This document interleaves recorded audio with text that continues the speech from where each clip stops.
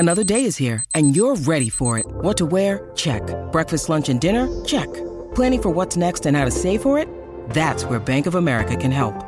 For your financial to-dos, Bank of America has experts ready to help get you closer to your goals. Get started at one of our local financial centers or 24/7 in our mobile banking app. Find a location near you at bankofamerica.com/talktous. What would you like the power to do? Mobile banking requires downloading the app and is only available for select devices. Message and data rates may apply. Bank of America N.A., member FDIC. With threats to our nation waiting around every corner, adaptability is more important than ever. When conditions change without notice, quick strategic thinking is crucial. And with obstacles consistently impending, determination is essential in overcoming them. It's this willingness, decisiveness, and resilience that sets Marines apart. With our fighting spirit, we don't just fight battles, we win them. Marines are the constant our nation counts on to fight the unknown. And through adaptable problem solving, we do just that. Learn more at marines.com. I had to go about it, write it out and find it myself. And there's some stories I can tell you. I had to fail, had to fall just for what I did. It's the Final Words Daily. Adam Collins with you and Jeremy Coney, my co-host. Very much my co-host with me. It's we're at Cardiff. Very proud. We're very proud to be Cardiff. an even person. Yeah. And this is the first one-day international between England's men and New Zealand. The hosts have done a number of them on themselves in many respects. Tell us all about New Zealand's thumping victory in about 30 seconds. Slow pitch. New Zealand won the toss, decided to bowl first. 50 runs off the power play by England for a start. Then New Zealand pull them back. They claim 3 wickets, and over overs 13 to about 26, only about 3.5 runs an over. So therefore Stokes and Butler have to re-establish the innings. They are only scoring at sort of 5s. And then Stokes goes, and in the final part of the innings, then they start to score some runs. 291 in the end, not too bad. Southey quite expensive, Jameson quite expensive, Ravindra 3 wickets, very good from him. New Zealand will be pleased with that. And of course, also Henry. None for 45 from 10. Fantastic. He bowled extremely well. So then the chase, I didn't actually think New Zealand would find it as easy as it turned out. Young started well. Conway worked his way into his innings and then is a great manipulator once he gets going. And from that point on, once Young was dismissed by Rashid first ball, lovely delivery, New Zealand controlled the rest of the game very nicely. So 100 to Mitchell for a start. I mean, the way he batted there, I noticed just very quickly, his first 35 runs came from 47 balls. His next 65 runs from 32 balls. And it shows you the way that he just controlled the way his innings, and he became more and more and then hyper-aggressive at the end and was just raining 6s down on people down behind us. Conway also made a ton. Oh, yeah. I think your 30-second summary was 97 seconds the other day. No. It's about a minute and a half then as well. I'm doing better. We're getting better, incrementally Yeah. better. Devon Conway also made a ton. It was a 180-run unbeaten partnership from 100, if I can read my own handwriting, 152 balls. Correct. They hit about 50 runs from Rashid's last 5 overs when he came back. He cramped up, only bowled 3 in his first spell, came back on the ground after the final drinks break, and at that stage England needed to go at 7s, and yet they still won the game with 26 balls to spare. My view, and what a difference a week makes, by the way. I mean, we were having a conversation on SEN when New Zealand lost the second T20. They were bowled out in 14 overs at Manchester exactly a week ago, thinking, gee, I mean, I know New Zealand have a habit of coming into World Cups a little bit ropey, then turning it on, but boy, they're a long way behind the 8 ball here. Change of fortunes, change of format. They won the last 2 T20s. They have this huge confidence boost of winning the first one-day international so convincingly. Daryl Mitchell may well be, well, I'd be keen on your thoughts, is he their most important player now? It feels with each passing month, his stature and status inside that dressing room grows. Yeah, look, he's going to run number 4 for New Zealand. I know they played Phillips up in the T20s at number 4, but I think in this format he's got time. And the thing that impressed me today, apart from his hitting and so on, he does hit down the ground beautifully, but it was the measured pace at which he got, because he got at a time he just was having to work things out, and the fields changed slightly. tightly, and it wasn't all easy for him, in other words, and I could see him just launching out and playing a wild stroke and getting out, but he didn't. He avoided that, and he didn't take that easy route. He took a single instead of trying to hit a four or a boundary or boundary six. So that was the part that pleased me about his innings. He got through those difficult moments in his innings. Let's go back to the start before we get back to the end. So, David Milan made 52 from 49 off the top. It shouldn't be a head-to-head with Harry Brook, but it's feeling like it might be. Brook makes 25 and gets out to an absolute brute from Ferguson. In Milan's case, he's bowled off his elbow by Ravindra. With Ravindra, just to come back to him, playing ahead of Santner, I know this won't be conclusive, him playing today and taking 3 wickets, but nevertheless, it shows a fair bit of faith in him when they, I'm assuming, would want to get game time into Santner as well just before a World Cup. Absolutely. Santner's New Zealand's #1 left-arm spinners. No doubt about when they get to Ahmedabad and from there on, he will be the first choice. But Ravindra, they're trying to give him more bowling, which is a very good move, I think. And secondly, they'd love to have given him a bat today. And he's a batsman first and a bowler second. Unfortunately, he didn't get it. Yeah, so Ravindra takes 3 wickets. 3 for 48. It's probably a touch flattering, if we're being honest. He wasn't put away by the England batters. The middle order, so they had to consolidate. England lose 3 for 21. The 2 openers both on 80, and then they lose Joe Root, who top edges a slog sweep on not many, and it's 101 for 3. The consolidation job is done by Butler and Stokes. Stokes returning to the side. There were 3 scores for England between 52 and 54, plus Butler, who makes 72. So none of them really were able to go on and monster New Zealand the way that Mitchell and Conway in a slightly different way. So Mitchell and Conway hit 14 boundaries each. The difference was that Conway 13 fours and a 6, Mitchell 7 fours and 7 sixes, which completely blew the game open. But earlier in the day, the pitch felt tacky enough that going all out assault, with the exception of one Liam Livingston, 3 sixes in a row off Kyle Jamieson, they never had that flurry. And that might be just a wee bit concerning, because remember that England 4 years ago always found a way to explode in the final, 5 or 10 overs. They didn't do it today. No, the openers didn't do it either. Normally they come very hard at you in those first 10 overs. Milan played a few shots, but it wasn't as if he was trying to walk at the bowl, do something and shimmy and so on to put pressure on the bowler at the other end. And Brook wasn't either. Brook looked as if I'm not quite sure what to do as an opener in an ODI. He's only played, 3 or 4 ODIs so far. So, and then to put him in an opener, and then to have Milan at the other end, as you say, and a slight sort of bat off. But I don't think that was the issue. The issue was more, for me, that he didn't quite know how to bat and when to go for his shots. At what point do I start to play? And I felt it was rather awkward through those first 10 overs for England.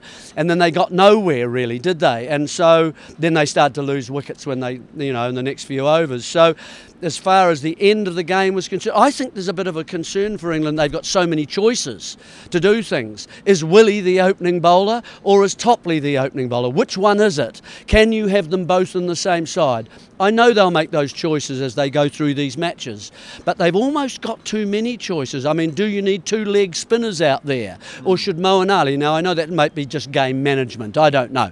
But nevertheless, they need to get those players, I think as Stuart was saying at the end, that they need to get those players into a position here where they know where they're going to bowl, and they know when they're going to bat, and they know what they're going to do in the first 10 overs, and so on. Their roles. Yeah, and that choice paralysis, if you like, that you're referring to, it's complicated yet further from Stokes. Now, of course, you want Stokes in the side at a World Cup for all that he can do on the big stage and the way that he routinely lifts his performance when England need it most. 52 from 69 upon his return today. The ball count there is a little bit deceptive, because at that point that he came in, he and it was Butler, wasn't it? They needed to stop for a bit and just consider their circumstances, and they batted in a more, traditional middle overs fashion, where New Zealand chasing knew what they needed to do and were able to bat in a slightly more aggressive manner. But still, Stokes on his return, because he has to bat 4, it does mean that there are various moving parts. And the point about Will is an interesting one, right? So he played his 65th one-day international tonight.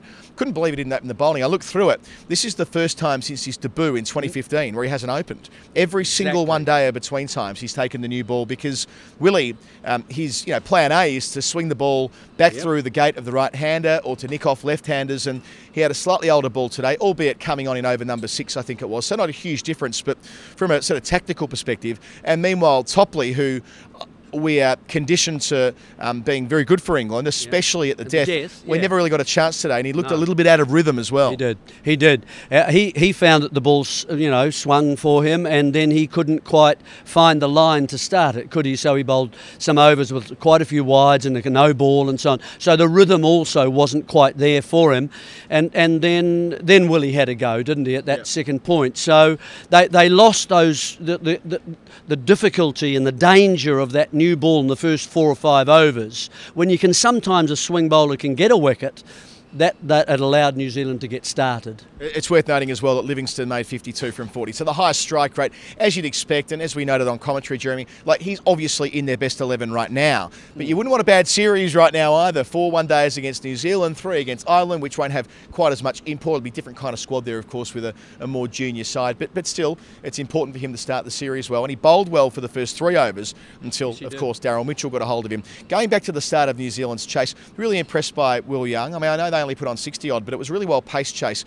60-odd in the first 10 for the first wicket, 60-odd in the second 10 for the second wicket. Yep. Young played his role up the top of the list. Both Young and Conway were happy to use their feet on a tacky surface and get to the pitch and slap through cover, through backward point as well, and give themselves the best chance against the new ball. Young was the one who made the initial burst, if you remember, and it was Conway who was struggling for his timing and his rhythm.